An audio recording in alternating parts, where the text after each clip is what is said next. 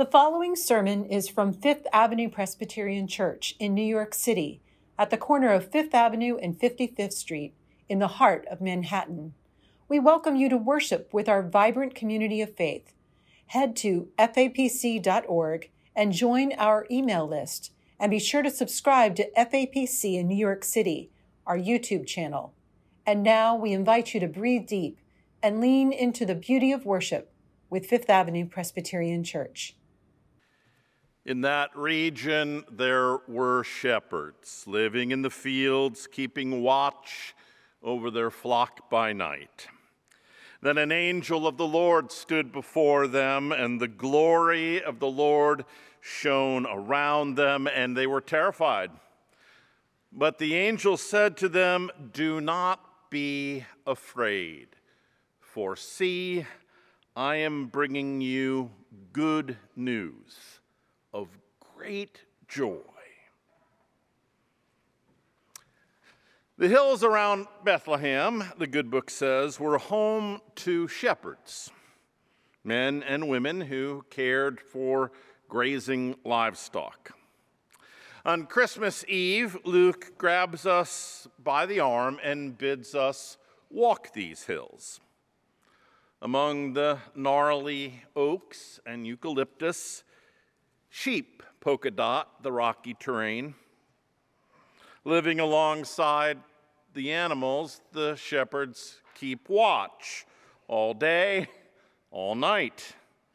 In the evening, these ranchers sit, talking quietly around campfires. Others lean against trees. Some lace their fingers, cradle their heads, and stare up at ribbons of stars in the heavens.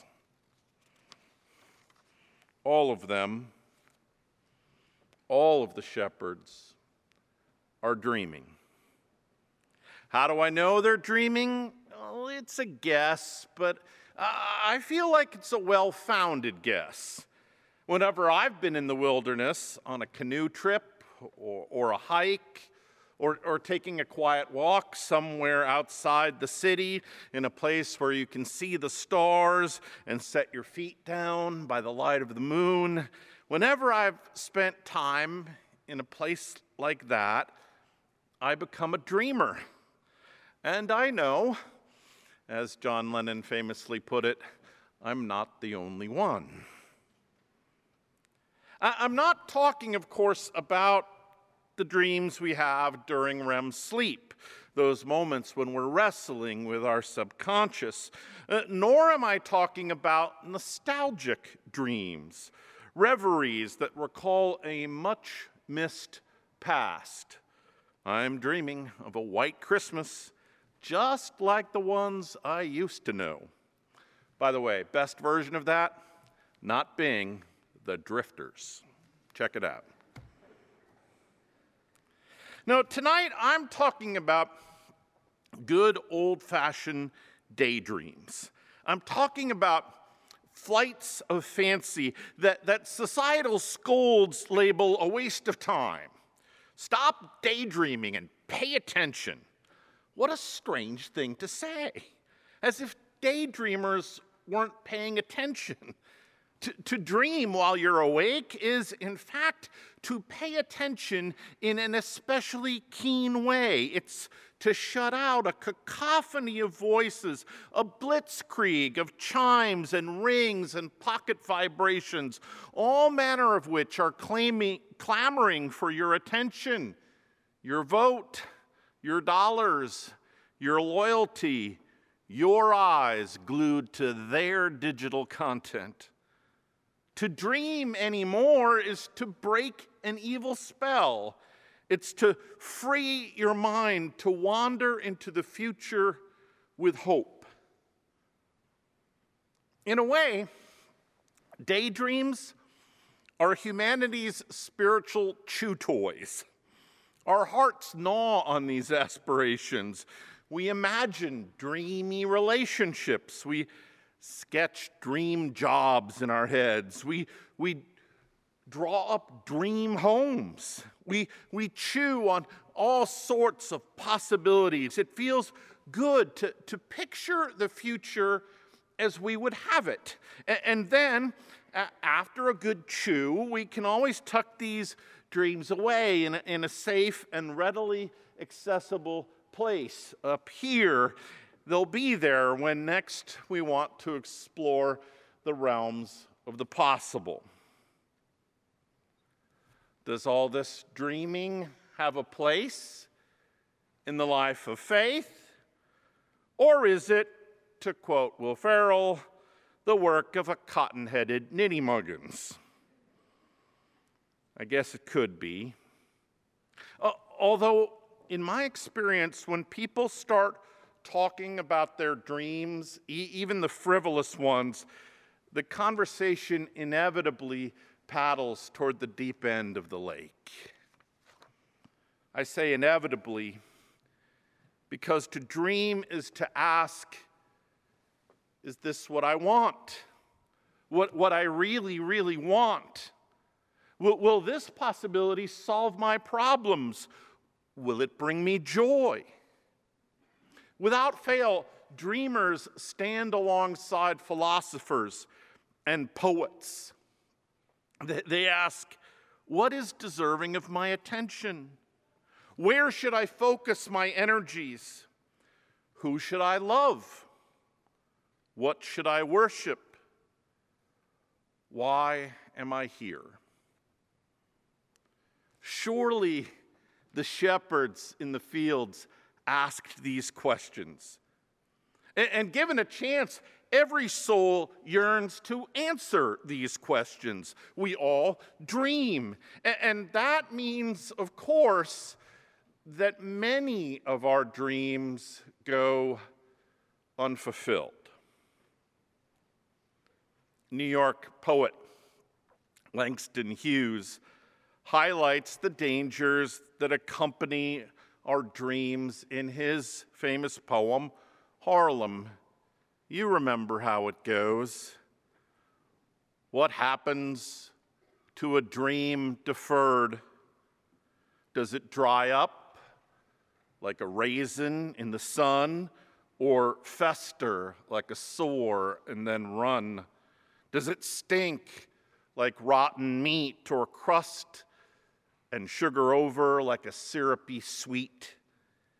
Maybe it just sags like a heavy load, or does it explode? Stifled dreams, unattainable dreams are still powerful things. They can crush a person's spirit. They can ignite fires of rage. Surely the shepherds knew this hard truth. Surely they were moving through life with a deferred dream or two. By all accounts, shepherds in the first century, like shepherds now, were not powerful people.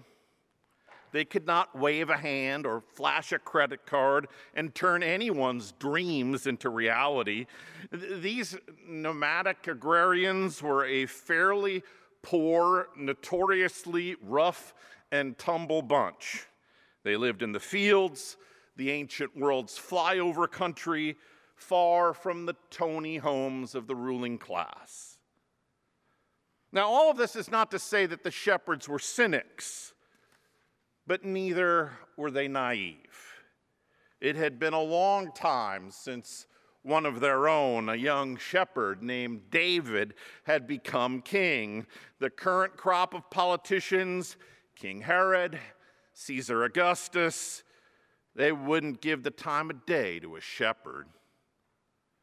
As such, the best counsel that these nomads could share probably went something like this. Keep a close eye on your sheep. Pray that there isn't a famine or a wolf or a bunch of bandits hiding beyond yonder sage bush. Watch your flocks and don't let your dreams grow too big. Curb your hopes. And then, says Luke, angels. Angels. On Christmas, Scripture testifies the dreams of the shepherds are met by a chorus of angels. Masked against the Omicron variant, these winged messengers sing. They declare that the dreams of the ancients are true. They've been fulfilled. A Messiah has been born. Born to you, croon the angels, born to you. In fact, you're going to find this child in a room that looks like it was decorated by shepherds. You're going to find this babe in a barn, wrapped in a humble blanket, lying in a cattle trough. This, the angels sing, is good news. Good news of great joy. And then they leave. Angels out. Luke describes what happens next. When the angels had left them and gone into heaven, the shepherds said to one another, "Let us go now to Bethlehem and see this thing that has taken place, which the Lord has made known to us." And so they went with haste and found Mary and Joseph and the child lying in the manger. The shepherds go with haste. They run. What other evidence do we need? These people are so clearly dreamers. They run to Bethlehem. They run to embrace the newborn shepherd king.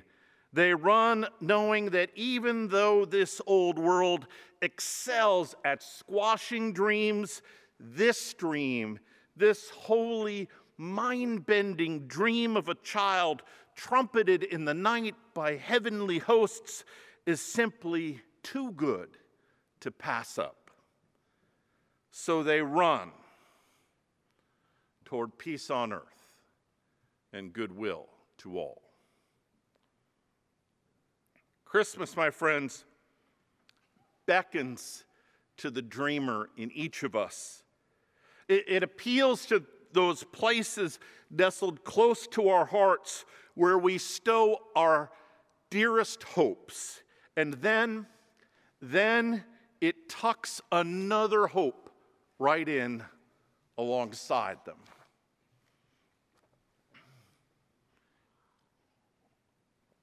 On Easter Sunday in 2020, I told the story of Mark and Chrissy.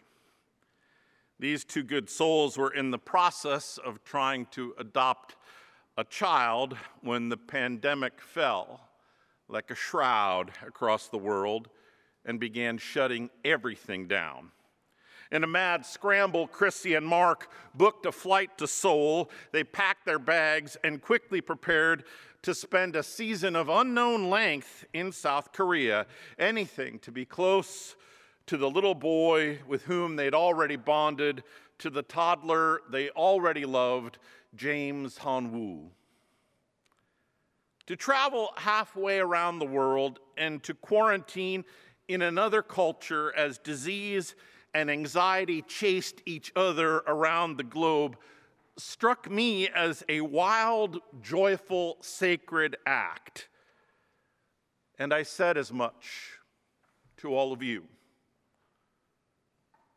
But then reality hit.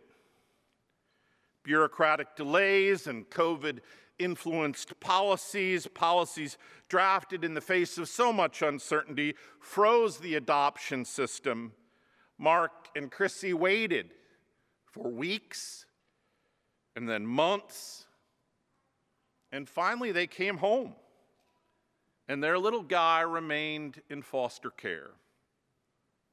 Those months soon became a year, and then more. Easter 2021 came and went. And finally, this past September, I asked my colleague, Reverend Werner Ramirez, when do you tell people about whom you care deeply, when do you tell folk to give up on one of their dreams, to shift to plan B? I don't know, he said. My heart aches for them. What happens to a dream deferred? Is every dream even possible? Surely not. This world is so very good at drumming that hard fact into our skulls. And yet, even as it does, another truth rises to stand alongside our harsh reality, a Christmas truth. And it goes like this: those who dream change the world. In fact, all change begins with imagining that things might be different than they are. And so the shepherds ran to Bethlehem. And last week, Mark and Chrissy ran back to South Korea. In the face of Omicron spreading like wildfire, they boarded a plane for Seoul. They ran because they'd received word that the court was once again ready to take up their case. And earlier this week, reuniting at the foster home, James Han-woo ran to Chrissy shouting, "Mommy!" And then today, you can't make this stuff up, today, on Christmas Eve, this young couple appeared before a judge. They won't have their answer back for another week or two, and they would appreciate your prayers. That will sustain them. That and their dreams. Isn't that what sustains you too? Especially on this night when we welcome God's dream into our hearts, when we gaze at a newborn nestled in the straw, mewling in the night, and see one who comes to shape our hopes, calm our fears, and point us toward home. Merry Christmas. Go forth, my friends, this night to dream. Fear not, the dawn of redeeming grace awaits you. Merry Christmas. Merry Christmas. Amen.